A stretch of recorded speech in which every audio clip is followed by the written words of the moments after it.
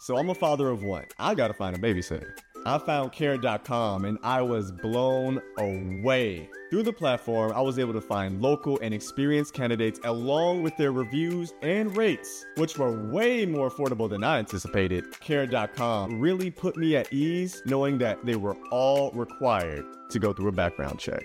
If you're like me and you need to find someone reliable for your childcare necessities, check out Care.com. Find the ideal sitters for your childcare needs. The connection between you and your therapist matters. That's why Alma focuses on helping you find the right someone to talk to, not just anyone. When you browse their online directory, you can filter your search by what you want to focus on, like anxiety, relationships, or big life transitions. You can also specify preferences around gender, race, faith, and more to help you find someone who's more likely to understand where you're coming from. Alma also makes it easy for therapists to navigate insurance. That's why 95% of providers in their directory accept insurance for sessions, so you can find care that's affordable too. You want to talk to someone, but not just anyone. Alma is there to help you find the right fit. Visit helloalma.com/notjustanyone to schedule a free consultation today. That's helloalma.com/notjustanyone.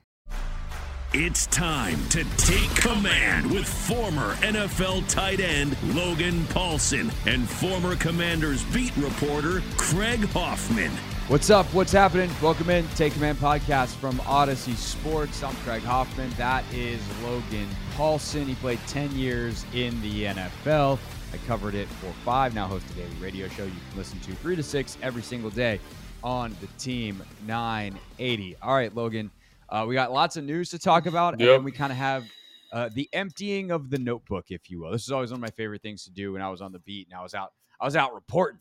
And then I'd come back and host a weekend show or host overtime over on the Fan, and just kind of empty the notebook. Things I had, and we both have the notebooks to empty from the combine. Talk a little bit more about the quarterback position, some of the edge guys, tight ends, linebackers, etc. But let's start off with the big news yesterday. Lamar Jackson gets the non-exclusive tag, which I find fascinating. I actually really like this move from Baltimore's perspective. But then perhaps the more fascinating part of it is immediately like 5-6 teams, all the teams you'd expect to be in on Lamar Jackson, say, hey, no, we're out on Lamar Jackson.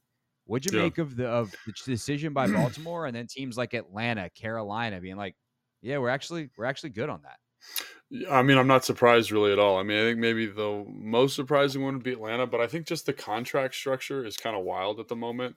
And I also think the fact that your boy Anthony Richardson did a good job at the combine and all that stuff is going to be significant here. Like if this was a down year for quarterback, I think his market value would be significantly higher. But right now it looks like, Stroud, Young, Richardson, Levis are guys that all those teams you mentioned, Carolina, Atlanta, will have a shot at one of them. And so I think that's definitely playing a factor in here. I'm not saying that they're kind of putting all their eggs in that basket because I don't think Lamar around the league has the value that he does in Baltimore. So what I mean by that is I think Lamar is an excellent football player, but I think when you say I have to guarantee a contract to a quarterback who's had health concerns over the last couple of years because of his play style and because of what makes him elite and great. I think a lot of teams are going to be very leery of that. And so I think that's why you're seeing kind of everyone say, you know what, the price tag is a little bit too high for us.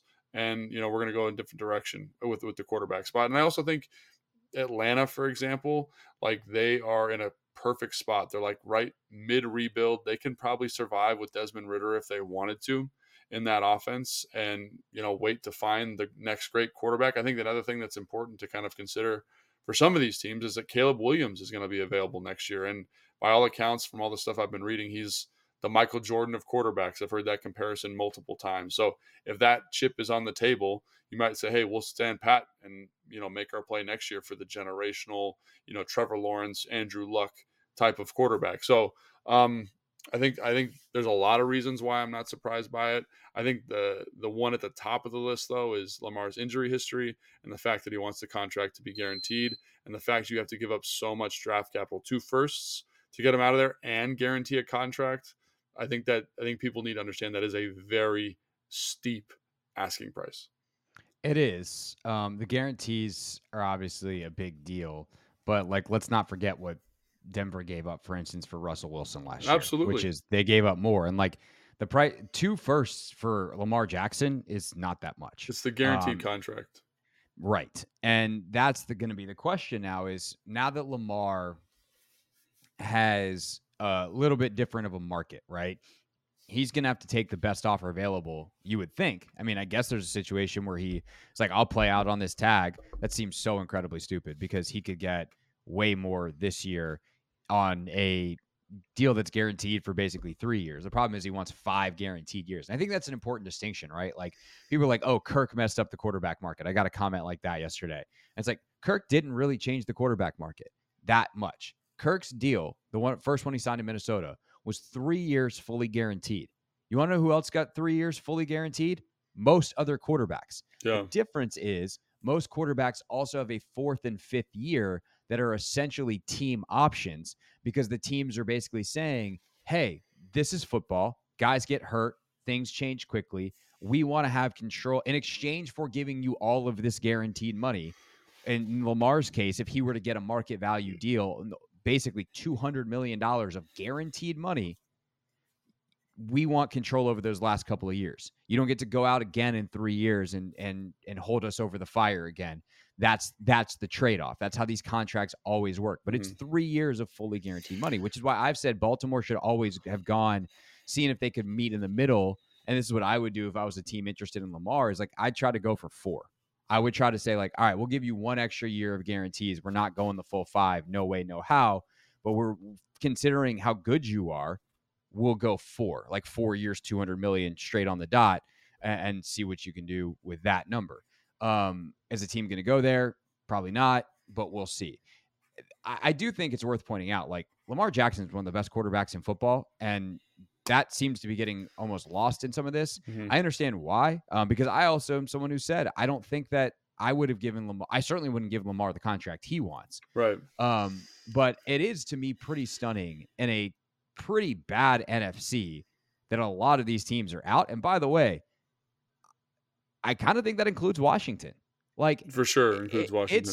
It is kind of bizarre that in Ron Rivera's we need to win right now situation, that a league MVP caliber quarterback is available. Granted, it was 2019. It was a long time ago when he actually won it. But like, his first couple of games last year, his first like quarter of the season last year was awesome. And Baltimore was right there with everybody else in the AFC, which is saying something because it was the AFC. But in a win now situation in the NFC, which I cannot say this strongly enough, is not very good. The quarterback play specifically in this conference is bad. Derek Carr might have just signed with the Saints and become the second best quarterback in the conference. Sure. He's certainly top 5. And he wasn't in the Raiders were like, good riddance, see ya. He was the 4th best quarterback in his own division last year, and he's going to be the 5th best quarterback in the conference at worst. That Washington is not pursuing Lamar. I'm not saying I don't get it. I'm not saying it's inherently the wrong decision, but to see how dramatically they've swung from we are willing to give up a lot for Carson Wentz to we're not touching Lamar Jackson is kind of bananas. Well, I think it's important to remember the context here a little bit. You know, like, Carson Wentz was a 3rd round trade, right? Trading a 3rd round pick and $28 million. The price tag on this is drastically different. But he's Lamar Jackson and he was Carson Wentz. So I'm going to say this. As much as you want to say Lamar is the MVP caliber player that he was in 2019, there's been a kind of a steady decline in his passing proficiency. And I think that's something that gets teams nervous. Combine that with his injury history, combine that with the recent history of, of the quarterback in Denver, Russell Wilson. That decline of his career, kind of, I know it's happening at different times, but he's coming into a kind of a declining period. You kind of say, is it worth the risk? So I think there's a little bit of buyer beware based on recent history. I think his play style, the type of offense you're going to need to put in, I think that perception of what you need to do for him is probably pretty dramatic. You can't run the offense that you brought Eric Bieniemy in to run if you bring him in. He's going to have to tailor an offense to Lamar, which is fine. And I also think it's tough negotiating with someone who's their own agent. I think that's a tough negotiation period. There's no doubt that is having a huge, huge, huge effect on this process. And then I also think the fact that everyone mentions Kirk Cousins. I think the contract you look at, and I think the contract Lamar is looking at, is Deshaun Watson's contract. And that contract really screwed everything up. And if I'm Lamar, I look at Deshaun's contract and I say, I have played better than him because I've actually played football the last 2 years. I've been more successful. I've been more impactful. And that's what he got. I, at a minimum, deserve that. So as much as people want to say that it's Kirk, it's really the Deshaun Watson contract, I think, that is more Sure. impactful on this and is the one-to-one. So I don't know. To me, it's free agent quarterbacks are tough, period. Right? Because like as we've seen in Washington, it's not you get the same guy that was it with the last team, right? There's a learning process. There's a how do you coach the guy? There's usually, in my experience, just being around the NFL, there's a little bit of a drop off, because they're getting used to new things. One of the things that makes them great, Tom Brady, even the Aaron Rodgers thing, is that they've built up this great chemistry with the team there, and now they've got to reestablish that, and that can take some time. Look at Tom Brady when he went to Tampa Bay, how long it took him to kind of turn that ship around, and they won the Super Bowl, so it worked out. But I also think that Tom Brady is an outlier, and he's the exception rather than the rule. And so I think you're bringing Lamar in, and I know he's an excellent football player, but there's a lot of risk associated with this, especially at the value that they have assigned to this. 2 first-round picks and $200 million guaranteed. It's the guaranteed money. If the wording on if the first 2 years were guaranteed and the last 2, like you were talking about, I think people will be more interested. But the $200 million for a guy who gets hurt a lot, and you have to build an offense around him, it's not worth the squeeze, in my opinion. I think that's what you're seeing here from these teams. Yeah. By the way, Brady did win the Super Bowl in the first year, but as you said, he's an outlier. No, but it took. But I say it took. Like the beginning of that season was a sluggish start because he's like getting used to. Sure, but if you can turn it around by the end of year one, but also great. He's Tom Brady. Yes. He's coming in doing stuff that nobody else does. Just so kind of avoiding people in the comments being like, "What do you mean it took a long time? They won the Super Bowl in the first year. You can't win it any sooner." Right. But like, I hear you on all that stuff. I just think the narrative is swung so wildly the other direction that it is kind of crazy. To me, someone should take a swing at him. I don't think you have to. And here's the other thing. I don't think he can want the Deshaun Watson contract all he wants. He's not getting it. And neither is anybody else. Joe Burrow's not getting Deshaun Watson's contract because Deshaun Watson should have never gotten his contract. And if the Browns want to do something dumb, fine. Let the Browns be morons. And it is what it is. It's the same thing with the DeAndre Hopkins thing. It reset the receiver market, and all these receiver contracts got overvalued for a couple of years because everyone was like, we got to get close to matching Hopkins' contract, and that's just how it goes. And it's so that was the big contract from last year, right? That was last year that they did that. So it's not like this was 3 years ago, and people can look at the landscape. But if I'm another team, I'm going we would have never given him that. No one else would have. We're not doing it. That's not on the table. And unless someone is willing to go there, which with Lamar, it seems like nobody's willing to do it, then Lamar can't create that contract out of thin air. It's at the end of the day a negotiation. Well, and he's going to have to take the best possible offer. And I don't think the best possible offer is going to be it's going to look a lot more like Kyler Murray's contract than it is Deshaun Watson's, and Lamar's going to have to decide if that's good enough. And I think Lamar's cost himself money because if he had just signed a monster deal after last year in a more traditional sense, I think he's probably in a much better place now. But like you said, there's not an agent there. And I did this longer on the show yesterday, so I'm not going to repeat myself in full here, but not only is the conversation between the team and Lamar tricky, Lamar doesn't have a sense of his market. An agent would. And so Lamar's probably thinking, if I can just get to this even restricted free agency, I'm going to get a monster deal. And an agent might have been able to tell him, nah, man, it's not going to get any better. Right. Teams are not going to give up 2 firsts and pay you what you want. It's not happening. Sign the deal. This is as good as you're going to get. And I think that Lamar has cost himself a lot of money in that way. No, I agree. I think that's one of the reasons, everyone says, I don't need to pay an agent. I don't need an agent, but it's helpful because you're not an expert in contract negotiations. You're not an expert in legal language. You're not an expert in contract precedent from around the league. You don't have the relationships with the coaches.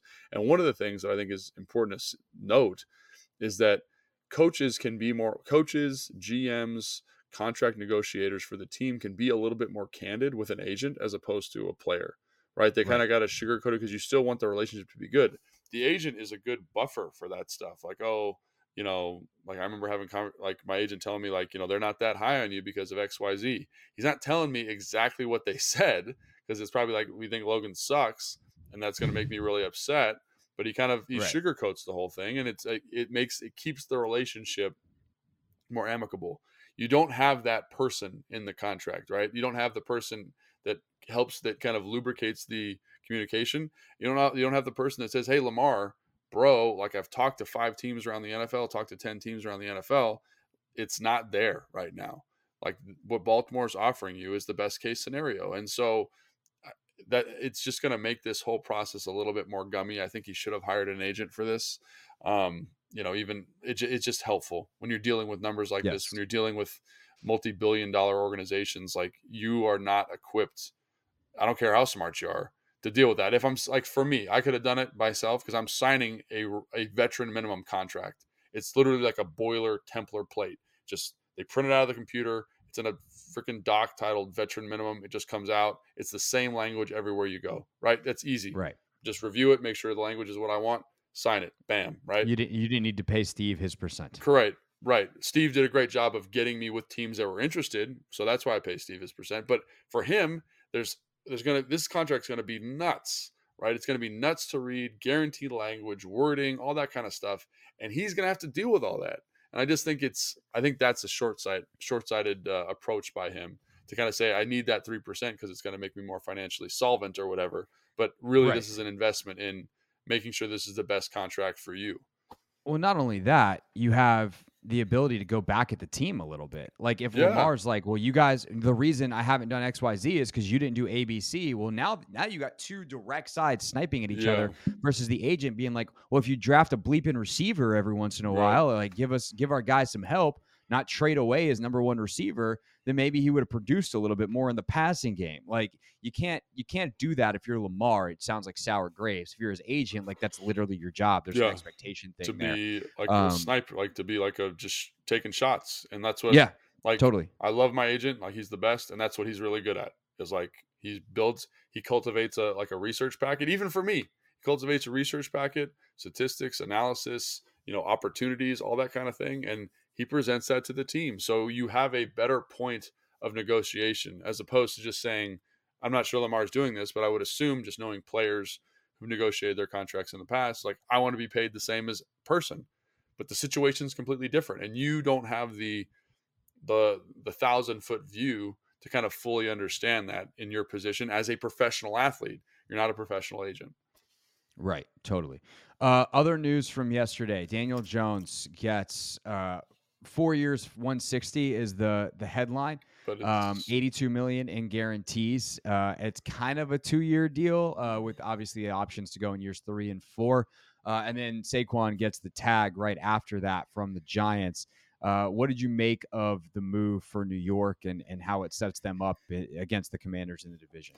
So I think, like, obviously they were going to make a big effort to re-sign him. I think the contract, just looking at it real quick, seems to be the right type of fit for what they wanted. Because if you look at the guaranteed money over the 4 years, it's really like $20 million a year, and obviously there's some incentives in there, I'm sure, that kind of bump up that number. But that's an excellent number for them, I think. And obviously you see the 160, but the team doesn't look at it that way, I don't think. Like, those back end numbers, that's funny money. They can renegotiate, they can push that out, they can shift some to guarantees. Like, that gives them some cap flexibility, like you were discussing. But I think it seems, based on the guaranteed money, like a good deal for them. And it gives them some flexibility with the roster to bring new people in. I think it gives them also some flexibility to kind of say, we think that, we know you did well for us last year, but we also understand that you're not a market setting quarterback. So again, I think that's all kind of the right thing. Did they overpay? Maybe. But I think when you had to extend a guy, like, this is probably best case scenario for both sides. And like I said, the guaranteed money isn't exorbitant, so it allows you to do some roster building stuff, which that team needs to do. Yeah, I think Daniel Jones' best days are ahead too. Yeah, I agree. You watch the growth he makes last year under Dable, and you're like, well, probably do that again. Right. Not necessarily make a gigantic leap times 2, but he's going to continue to get better. They understand how to use him. They understand what they want to do with him. And they did it last year with some guys that probably were better than we initially thought in terms of skill positions, some of the receivers, et cetera. But also they didn't really invest in those skill position guys. So what happens when they do?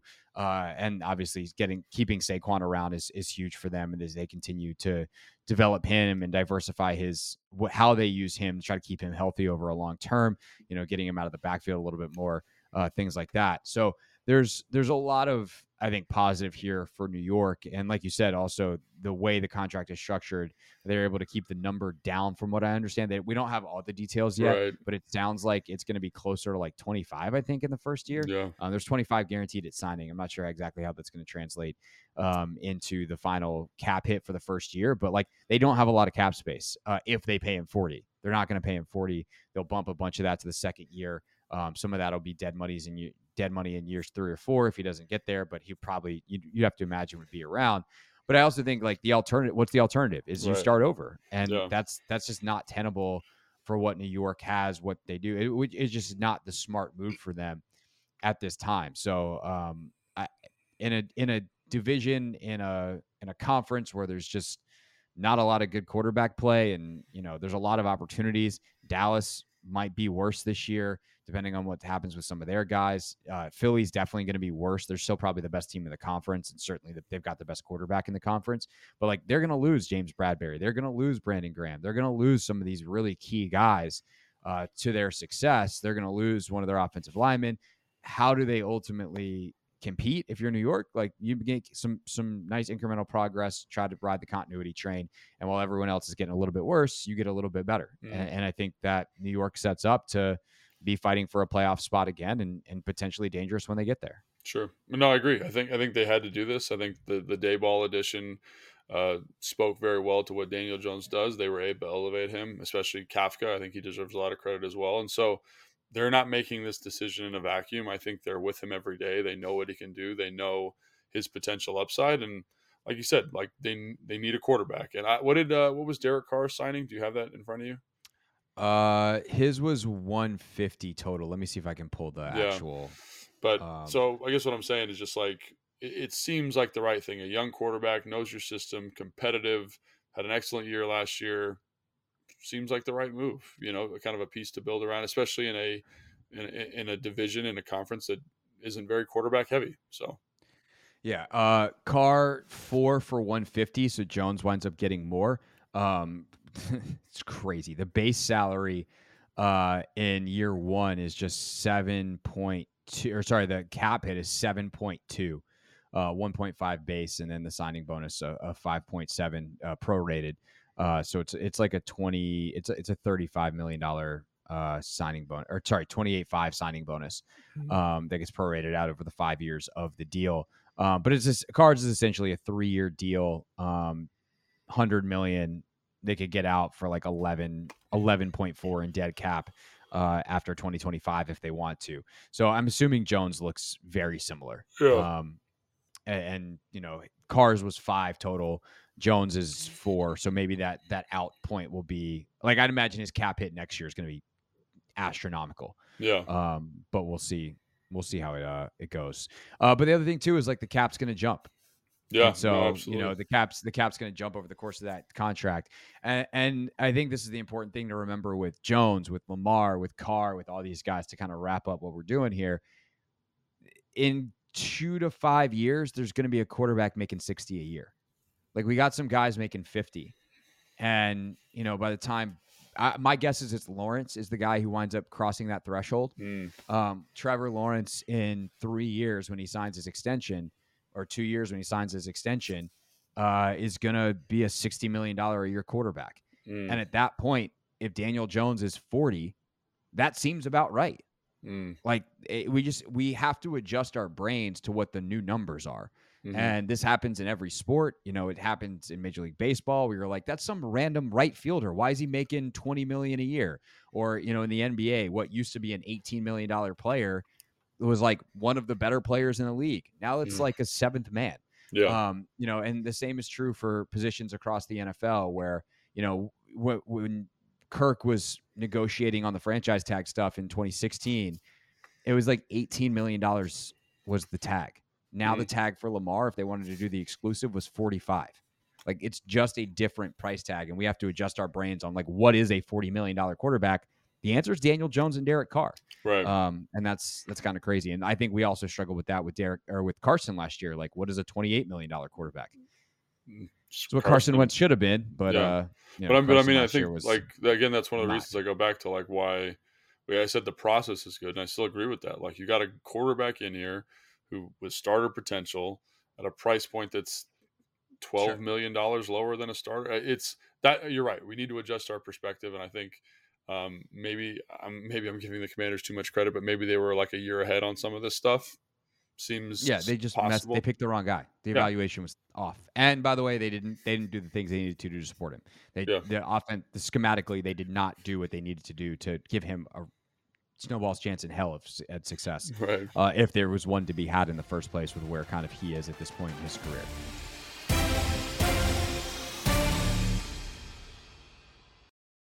Let Tend Dental make your dream smile a reality. We offer a variety of top-rated treatments, including Invisalign aligners. And for a limited time, Tend is offering $750 off orthodontic treatments. Offer valid through January 31st, so don't wait. Visit hellotend.com/sale. That's hellotend.com/sale. And book your free consult today.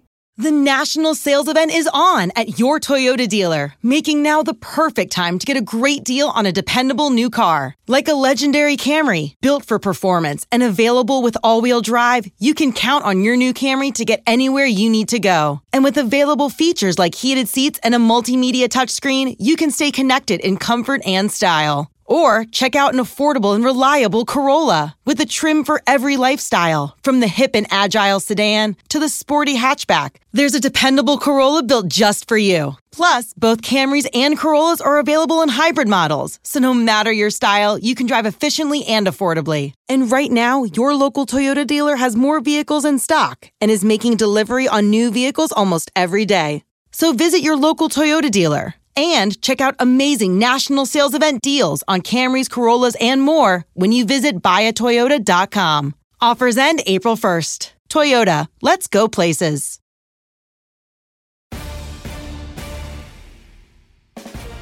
Take Command podcast from Odyssey Sports. I'm Craig Hoffman. That is Logan Paulson. Make sure you subscribe wherever you're watching or listening right now. All right, Logan, let's empty the notebook from the rest of the combine. Speaking of quarterbacks, real quick, we got into this a little deeper yesterday or last episode than I anticipated, so we don't need to go too far in. Sure. But 4 quarterbacks are going to go top 10. I feel very, very comfortable saying that right Seems now. like it, yeah. Do you think there's anybody else that goes in the first round, and kind of what else do you have notes-wise from the rest of the quarterback class? Yeah, I mean, I don't think any other quarterback goes in the first round. I think a guy to keep an eye on is Tanner McKee from Stanford. Mm-hmm. He had a nice day throwing the football. His tape's pretty good. You know, obviously that offense in Stanford is not dynamic. It's very kind of one note. But he's got a big arm. He's got some tools and some traits you can build around. And you know, his quarterback coach is now the quarterback coach here, by the way, is his old OC at Stanford. Just saying. Yeah, I mean, and I know, you know, there's some positive vibes about him, you know, at the building, and you know, I'm sure there's a positive vibes around a lot of players right now. Like, it doesn't mean they're going to go pick him up, but you know, he's not coming here. But he's a guy with some traits, some ability, and I could see him, you know, like if he slips to the third round, maybe you take a flyer on him, and he's your backup guy for this year. Who knows? But I'm not saying like they're like that's the problem with this quarterback class is it's like those 4 guys, McKee, the kid from Purdue, Aiden O'Connell, and then it's like you start losing traits. You get into like that Taylor Heineke territory where like Max Duggan from TCU is a good mover. He's a good athlete. He's a good college quarterback, but he doesn't have the arm talent necessarily to play at the NFL level, right? And maybe you put the kid from Georgia in that second quarterback bucket. What's his name? Stetson Bennett. Maybe he falls in there. He threw well at the combine. So there's, you know, the first 4, the next 3, and then it's like everybody else. And so, you know, keep an eye on those next 3 for Washington potentially, but it seems unlikely that they go in that direction. And it just, everybody else kind of lacks traits, which is, you know, what you're looking for in a starting caliber quarterback. Let me ask you about one more guy. Sure. Hendon Hooker from Tennessee. Yes. Great. Yes. Big time traits. Yep. But he's also 152 years old for a draft prospect. He's 25. I think going on 26 if I'm remembering correctly. I'll double check that in a second. If Correct. you people He might I think be 26. Yeah, he might be. I think he's going to be 26 by the draft, whether he's 25 now or 26, whatever. Point is, he's old. Right. And I think people confuse like what that means. Like the reason that's a problem is when you're 26 years old, you should go and beat the tar out of college kids. Like it's just not a fair fight. You are so much more mature. You are so much more of a developed human being, physically and especially mentally, that producing, if you are good and like an actual NFL level pro, you should, despite not having NFL resources, getting to spend NFL time, all that kind of stuff, still be exceptional at college football.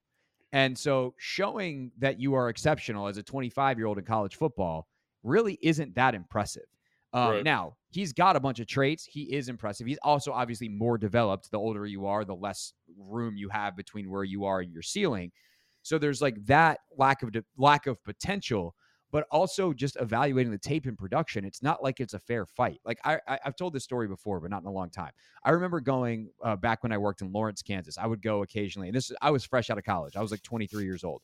But I went to the rec center and would play pickup against college kids, most of whom were like freshmen and sophomores. And I remember being able to just muscle them and like move them. And it's not like I, especially at that point, was a particularly big dude. I just was an adult and they were children. Right. And so if you have that, but also access to, a college weight room and all those kinds of things, like Hendon Hooker should have produced at a very high level at Tennessee in the same way that Stetson Bennett should produce at a very high level at Georgia because they are adults playing against children. Yeah. That said, he's intriguing as a prospect. What do you make of him? Yeah, so I'm really glad you brought him up because I totally forgot about him because he didn't run at the combine, obviously, coming off the ACL. Yes. But I do think that he might be the first guy in that second tier. I said Tanner McKee, but it might be Hooker, McKee, and then the other two guys I mentioned. And I think, again, his film's outstanding. He's got traits, and he's a guy that you could take a gamble on. Like, he's like in that Derek Carr, Kirk Cousins, like second, third round draft evaluation. You pick him, he sits for a year. Maybe you get a starter for 2 or 3 years. Like, he does have that kind of upside. I mean, you are projecting, obviously, and he does have the limitations that you discussed, but I think you feel like, hey, if we're in a bind at quarterback, like he's a guy that could come in and win some games for us potentially. And I've heard that he interviews very well, all those types of things. So still, I think my point holds. You've got your top four, yeah. You got your middle four, whoever that middle four is, including Hooker now, and then everybody else. And there's not a lot of guys in that bottom group that you say, oh, they've got, a nice arm. They read the defense well. It's a little bit dicey. Like, for example, at the Senior Bowl when I went, the kid from Fresno, Louisville, BYU, and there was another guy that threw there, but they all looked kind of gross. Like, I don't say gross because that's mean, but it was hard for them to execute an NFL style offense. And, quarterbacks traditionally don't look great at the Senior Bowl because it's hard to play quarterback, but you just didn't see any of the traits. The balls are floating, they're sailing, the accuracy, the ball velocity is not there. So I wouldn't feel great about any of those guys. But yeah, so I think it's kind of that middle four you feel pretty good about. Another one just to kind of throw out there is Tyson Baggett from Shepherd. In terms of arm talent and size, he kind of was going throw for throw with Will Levis-ish in the, I think Will Levis has a better arm, but he's another guy, some traits, but you're very limited. You're kind of scraping the bottom of the bucket there a little in terms of guys that you think could even project to playing starting quarterback in the NFL. And I know there's been a lot of success stories. Brock Purdy, Taylor Heineke's played a lot of football, but you don't bet on those guys. And those guys are kind of later round, 7th free agent type guys, in my opinion. Just to clean up aisle information here. Hendon Hooker's 25. He was born on January 13th, 1998. For reference, Sam Howell, 22, September 16th, 2000. Right. So just you're drafting a guy that's like basically 3 years older than your current starter. Correct. 2.5 years older than your current starter. So there's that. All right. Wide receiver is another one that's interesting. And this is more of like, I'm curious where guys are going to go because it can push players up or down to Washington. Kind because kind of where they would want to trade down to potentially is where some of these receivers, it seems like, are starting to go. Yeah. There's not a Jamar Chase in this draft. There's not, some of these guys that have gone really, really high. I don't know if there's going to be a receiver that goes in the top 15. Quentin Johnston's probably wide receiver 1. I've seen him mocked occasionally in the top 15. But what do you make of this wide receiver class? And is there a need remotely for Washington to get one, or is this a position they probably completely ignore in this draft? Yeah, I mean, I think you always want receiver depth. So I think they do kind of, they definitely kick the tires on some of these guys. Like a guy that stood out to me was Jake Bobo from UCLA. He's 6'5". He got some special teams value. Maybe he's your Cam Sims, AT. They did just acquire Marcus Kemp, though, from Kansas City. Right. But I think you just want a nice competitive room. And if you're looking for traits, there's guys in this class that have traits. So what I will say is, to me, Quentin Johnston's the number one guy just because he's a freak, man. He's got like 35-inch arms, 34.5-inch arms, which is insane for a receiver. He's 6'4", and he runs routes. I hate to make this comparison, but he throws his feet into the ground the way like a Julio Jones does. So that kind of explosive, that physicality. He doesn't catch the ball overly great, which is why he's not going to be a top 10 guy. But I do think he's better than people want to give him credit for. I think, Max Duggan was throwing to him, and they're like, oh, he wasn't productive against Georgia. And if you go watch the Georgia game, it's like he's open a lot. He's beating guys, but the ball is just not there. The ball's late, whatever. So he, to me, is receiver 1 just because he's a freak. I know Francis Smith-Njigba gets a ton of hype, and at the combine, he looked great. He didn't play a lot last year because he had a hamstring injury, but he's kind of that hyper smooth Cooper Kupp, Amon-Ra St. Brown type of receiver, not overly fast, but really savvy route runner that in the right system could be very effective. The next guy is Mario Addison, I think, and Mario Addison had a disappointing combine. So he's the Biletnikoff Award winner from Pittsburgh in 2001, and then he transferred to USC. And everyone kind of said the film wasn't as good. Jordan Addison. What I say, Mario Addison? Mario Addison. Jordan Addison. Former Ron Rivera player. Correct. Mario Addison, Carolina guy. Defensive end. Carolina. Yeah. So Jordan Addison, and I like him. I like his film a lot, but he didn't run very well. He ran like a 4.56. Didn't have great explosive measurables, and so you're kind of like, he's not a big man. Those are always kind of red flags with receivers, especially if that top speed number isn't where you thought it. It's not the end all be all. His film's very good, but with receivers specifically, like for example, the kid from Cincinnati in this year's draft was supposed to run a 4.2, and he runs a 4.56 almost. It's almost a 4.6. So you're like, something's not matching up here, and It's a big red flag. So I would say, obviously, none of those guys get a ringing endorsement. They all have kind of very specific issues and very specific fits, but that's kind of, I'd say, would characterize the wide receiver class. All right, tight end. Yeah. To me, hold on. Before we even get into this class, they are I don't want to say oddly satisfied at tight end, because I'm with you that I like a lot of these guys in theory, but the Logan Thomas thing doesn't really make sense to me. You can save a lot of money, and I guess if you're not really going to spend a lot of money, then you don't need to save it. You don't need to slash one area of your budget if you're not going to spend that money elsewhere. But it seems like, in the same way, I'm going to make a basketball analogy, so you're really going to follow along here.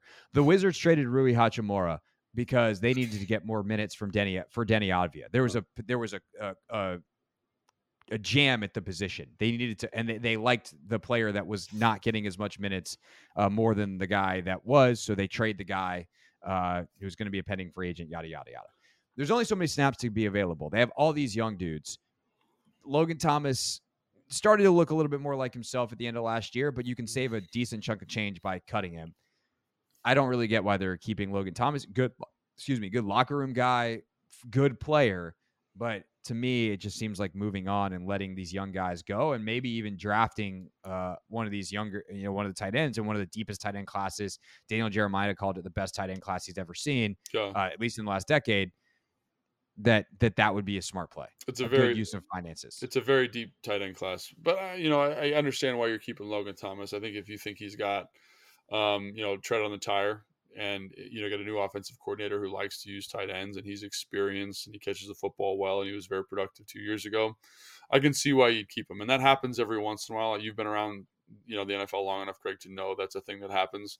So we do like the upside of the young players, But I also think it's nice having a kind of an experienced vet to kind of helm and direct that room for a year. And if you like Logan, you think he's going to be productive this year, maybe that young guy ascension is 2 years away. So, we'll see. They can still cut him. It's not like anything crazy is happening. They could also very easily get through the spring, see that like Cole Turner's made a massive leap, and be like, "Sorry, Logan, you're going to be a post June 1 cut." Right. And you wind up, if you do it that way, you save $7 million on the cap basically, and you have dead cap of 1.75 the next 2 years. Right. So very affordable. If you do it pre June 1, it's 3.5 dead cap this year. You save 5.17. Yeah, so doesn't that feel like that's probably the direction they would go? Post June 1, if you're doing anything. I mean, you can designate him and do it now, but like it allows you to get through the spring, and if for whatever reason Logan doesn't look great, and a Cole Turner or a Curtis Hodges or a Amari Rodgers is like ready to go QB1, and or you drafted a guy that turns out to be like, whoa, we got something here. Yeah. Then you can make the decision then. And by the way, if they're still in the middle of the Daron Payne negotiations, opening up $7 million might be something that's worth it at that point, and they don't feel like they need it right now. Dude, 100%. I think that's exactly right. That's kind of what it feels like. So you're just kind of, it's a little insurance policy. The guys don't come along. You got some guy with an experience. So I think they're probably in a good spot. And with regards to the tight ends in the class, it's a very, very deep tight end class. There's a lot of really good football players. So, if you wanted to, if people are like, are they going to draft a tight end? I don't think so. But let's say you're sitting there in the third round and one of these guys is staring you in the face, like a really good football player. I could see them taking a flyer, third, fourth, fifth round. Like that's how deep this class is. There's going to be a good football player way later in the draft. So we're not in the business of passing up on good football players. So if that's the best value on your board at that point, you're going to take one. And like, that's what I would keep an eye on if you're a fan, is it's a very deep running back class. It's also a very deep tight end class. It's a very deep edge rusher class. So as the board starts to fall, even though those are kind of positions of strength, quote unquote, for this team, they are going to pick one of those players because at some point a running back, tight end, or edge rusher are going to be the best player on their board.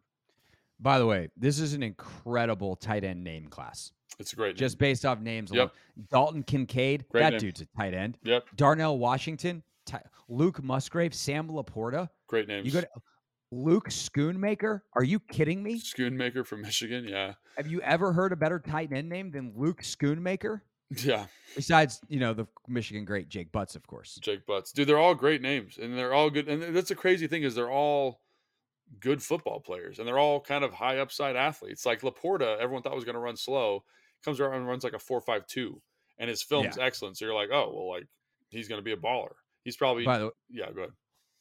I was just going to make another dumb joke. You please finish your point. No, it's. I'm just saying, like they're like everyone. He's like the third or fourth tight end in this class, who's got awesome film, and he's running fast. He jumped high. He catches the football well, and you're like, oh shoot. Or like the kid from Cincinnati, Josh Wiley, caught the football better than any receiver at the combine. Like he was so smooth catching the football, and he's going to be probably a 5th round selection. So it's like, I remember when I was watching him, he caught the football like Travis Kelce. Now he doesn't move like Travis Kelce, but like who does? That excellent, the hands, the body control. And I was like, this guy in any other year is a 2nd round pick, but because this is such a deep class, like he's going to be pushed down. So I think it's just a really compelling class in that way. And there's a lot of really talented football players. And these are just the guys that were at the combine. There are other guys that aren't even listed that are very good football players as well. Yeah. Leonard Taylor sounds like he's a consultant on Capitol Hill, but that's okay. The rest of these guys sound like tight ends. Also, shout out Ryan Miller. You don't get a lot of Furman prospects, and as someone who grew up 30 minutes from Furman in Greenville, South Carolina, shout out to him. Real quick, just while we're shouting somebody out, let's talk about Zach Kuntz real quick from Old Dominion, kind of a local boy, right? He 6'8", you in the house, 6'8". I think he was 262. He ran a 4.5 40. He had a 41-inch vertical, and he had an 11.1 broad. So he just tested insanely. Film's a little up and down, but like if you're looking for a guy with like tremendous, we talked about traits at the tight end position, doesn't get much more traity than that. So keep an eye on that guy at some point in the draft. That is a big, gigantic, athletic human. Jumping, Yeah. Last offensive position to touch on real quick, and then we'll wrap with a couple of defensive looks. Running back. Oh, it seems like they need one late in the draft. They kind of need to replace the J.D. McKissick role. Obviously, Robinson's going to be their RB1. Gibson's going to be their RB2. Gibson, extension eligible. I doubt he's going to get it. And you could very easily move on from him after this year, depending on what kind of year he has and what kind of check he's going to require. But they still need a third. And I know Jarrett Patterson is someone that like excited MJD when he was on with us. But what do you think of this running back class and the ability to get someone in that third down back role late? I mean, so just to give you some context, like when you go to the combine, you watch the drills, and there's the guys that stand out. You say, oh, these, there's probably 5 or 6 guys in this group that are excellent. The running backs got up there, and I'm not even kidding. For the first like 6, 7 drills, there was not a drop ball. No one missed a cut. No one fell down. No one did everything. Everyone looked excellent. So 20 guys deep. And I was like, they all look fantastic. And then I was like, well, maybe I'm just being biased. It's the last day of the combine. I talked to a couple coaches that were still around, a couple scouts. And the first thing they say was, could you believe that running back group? So the point being is that there are a lot of good running backs. Now, Washington is looking for a very specific type of running back, a kind of a pass-catching third down guy. So a guy like the A. Chayton from Texas A&M, who ran the fastest 40 for the running backs, is an interesting opportunity. I think he's probably gone in the 3rd round. Like, that's where good running back value is. Gray from Oklahoma catches the football very well. There's just so many guys. Deuce Vaughn from Kansas State. He's a small guy, but hyper quick, kind of choice runner. Darren Sproles. He's like 5'6". Yeah. What is it with the 5'6" dudes from K-State? I don't know. They just take flyers on him, but he's a heck of a football player. And so like there's 3 dudes right there that are like in a class full of guys that are really good. Keaton Mitchell from ECU is, I think he had the fastest GPS time of any running back in college football last year. And he's like a big play waiting to happen. He ran a 4.37 at the combine. So like they're just if you want a running back, there will be one available. It's just kind of what you like. Like Evan Hull from Northwestern had one of the craziest combine performances I've seen, not because of the testing, because in the drill work, every time he touched the football, he would sprint 80 yards for a touchdown. He would literally catch the ball and run 80 yards to a touchdown, like an absolute psycho. And I could just go through every one of these guys and be like, they'll probably be on an NFL team next year.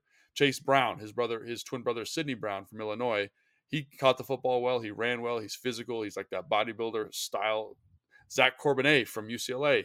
He's 6'2", 225, catches the football excellent. He kind of has this like elite vision, and you're just like, man, like anybody, like just go down the list. I'm just reading down the list, and everyone's like awesome. And I haven't even talked about the 2 best guys. So it's a fantastic class. You can find somebody kind of wherever. And so don't get locked in on anybody. Oh, we didn't take A-Chain. We didn't take, Keaton Mitchell. We didn't take Eric Gray. There's like 1,000 good running backs, and probably the best route running guy not named Gibbs, or what's the Gibbs from Alabama's name? I'm messing up. Jahmyr Gibbs is the kid from Tulsa who was absolutely murdering the Senior Bowl.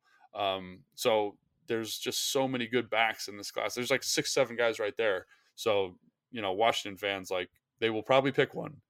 It's probably someone you never heard of, and they're probably a good player. So yeah, which is nice. Getting kick return, punt return could also be helpful out of that position. Something else to keep an eye on. Sure. For some other Tajay Spears. Sorry, that was his name. Tajay Spears. There we go. Found it.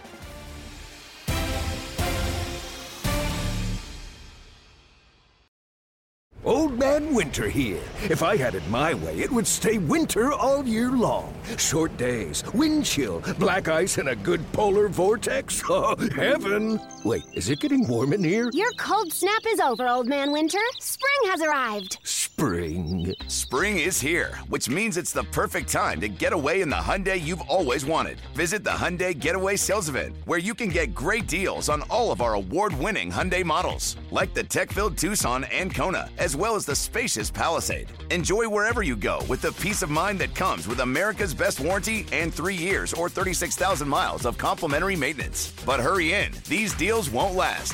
Add more joy to your journey at the Hyundai Getaway Sales Event. Now get 0% APR or up to $1,500 bonus cash on the Hyundai Tucson. Now, during the Hyundai Getaway Sales Event. Offers end soon. Call 562-314-4603 for details. Imagine the softest sheets you've ever felt. Now imagine them getting even softer over time. I'm here to tell you about Boll & Branch sheets. In a recent customer survey, 96% replied that Boll & Branch sheets get softer with every wash. They're made from the rarest organic cotton and designed to get even softer over time. Try their sheets with a 30-night guarantee plus 15% off your first order with code Odyssey. So head to BOLL&branch.com today. Exclusions apply. See site for details.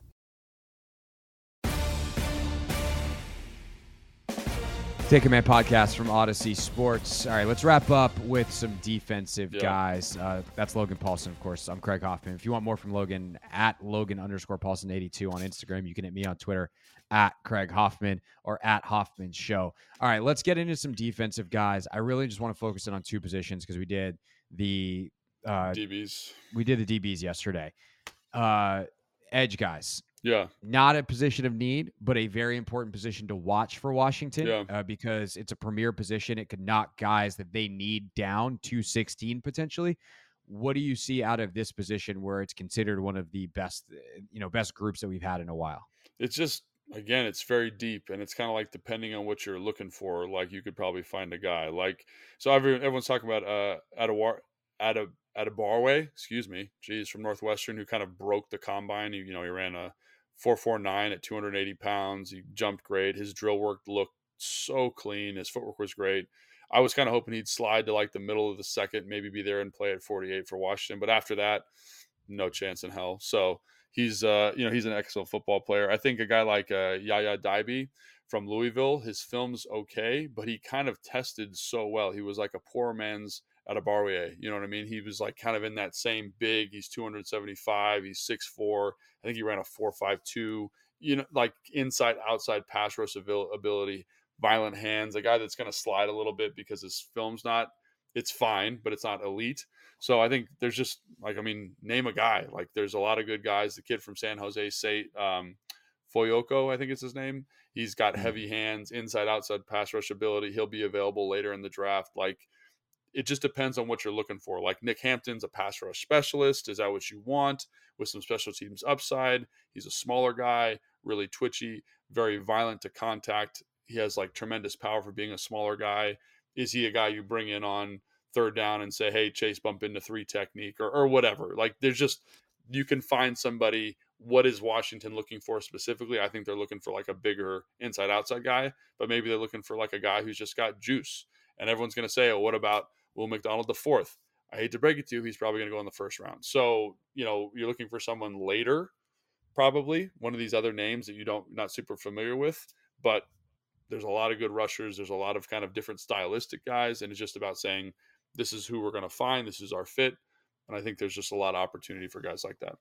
Yeah. I think some people might try to get ahead of themselves and say, well, they need to find the replacement for Chase or Montez because if they're going to sign Duran, they can't possibly keep all of them. And that's true. Right. But you don't need to find that guy now. Right. And in fact, there's a little bit of an advantage of doing it next year because, yes, that guy is going to have to start as a rookie, but he was a first rounder. Then okay, that's what you do. And you can keep the clock like pushed out on paying him and have the money because like the rookie contracts escalate, not by a ton, but the lower the number, obviously, the better. So that to me is like where they are at edge. If they can pick up that rotation piece, great. They can probably do some of that in free agency potentially as well, including potentially re-signing F.A. Obata in terms of the inside-outside piece. And then in terms of finding the Shaka Tony, if you will, the end of rotation guy who's got a little bit of juice. Obviously, Shaka hasn't exactly produced a ton in the NFL. But if they find a guy like that late in the draft, great. The one position that is perhaps more of a need for them, depending on what they do with Cole Holcomb, is linebacker. Now, they probably need depth there anyway. I know they liked guys like Dejon Harris, and they obviously elevated him towards the end of last year, and some of those guys played well in their limited roles. They re-signed Mayo, so they've got him as a depth piece. But what do you make of this linebacker class and where it could fit on the hierarchy of needs for the Commanders? I think the linebacker, they'll probably draft somebody, and it's kind of a up and down linebacker group, I think, and that's kind of interesting. I think, like the guy that I like the best is Jack Campbell from Iowa. He's got a little bit of he's 6'5", 246 pounds, so a little bit of a traditional kind of Jeez, that is a big man. knock you in the face linebacker, but he plays with kind of Kuechly-esque instincts. He's reading screens, he's calling the defense, and I think he would be just an excellent kind of piece to complement Jamin. I think he just is kind of this big, smart. He tested way better than he thought. I think the testing numbers are going to push him up, and as a result, kind of push him out of Washington's price range. Henley from Washington State is a converted receiver to linebacker whose film is incredible to watch. He tested well.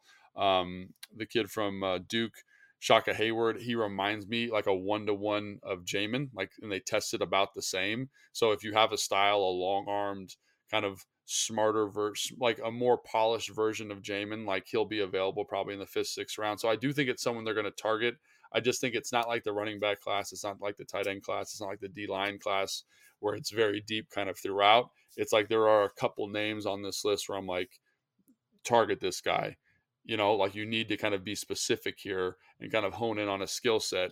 Dorian Williams from Tulane, again, tested very high, 34.5-inch arms, long arms for a guy. They kind of like that in their linebackers, really snappy and twitchy, a little bit of a project, but again, in the 5th, 6th round, like maybe even the 4th round, that's excellent depth for this team. So those are some names to kind of keep an eye on. But again, it's not like, hey, throw a stone, you're going to hit a good one. It's like you really got to trust your evaluation here and make sure that it's fitting your vision for the team.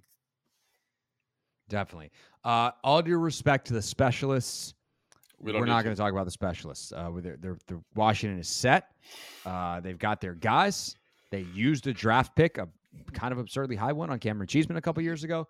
Trustway is as good as it gets. Feel pretty good about that evaluation, huh?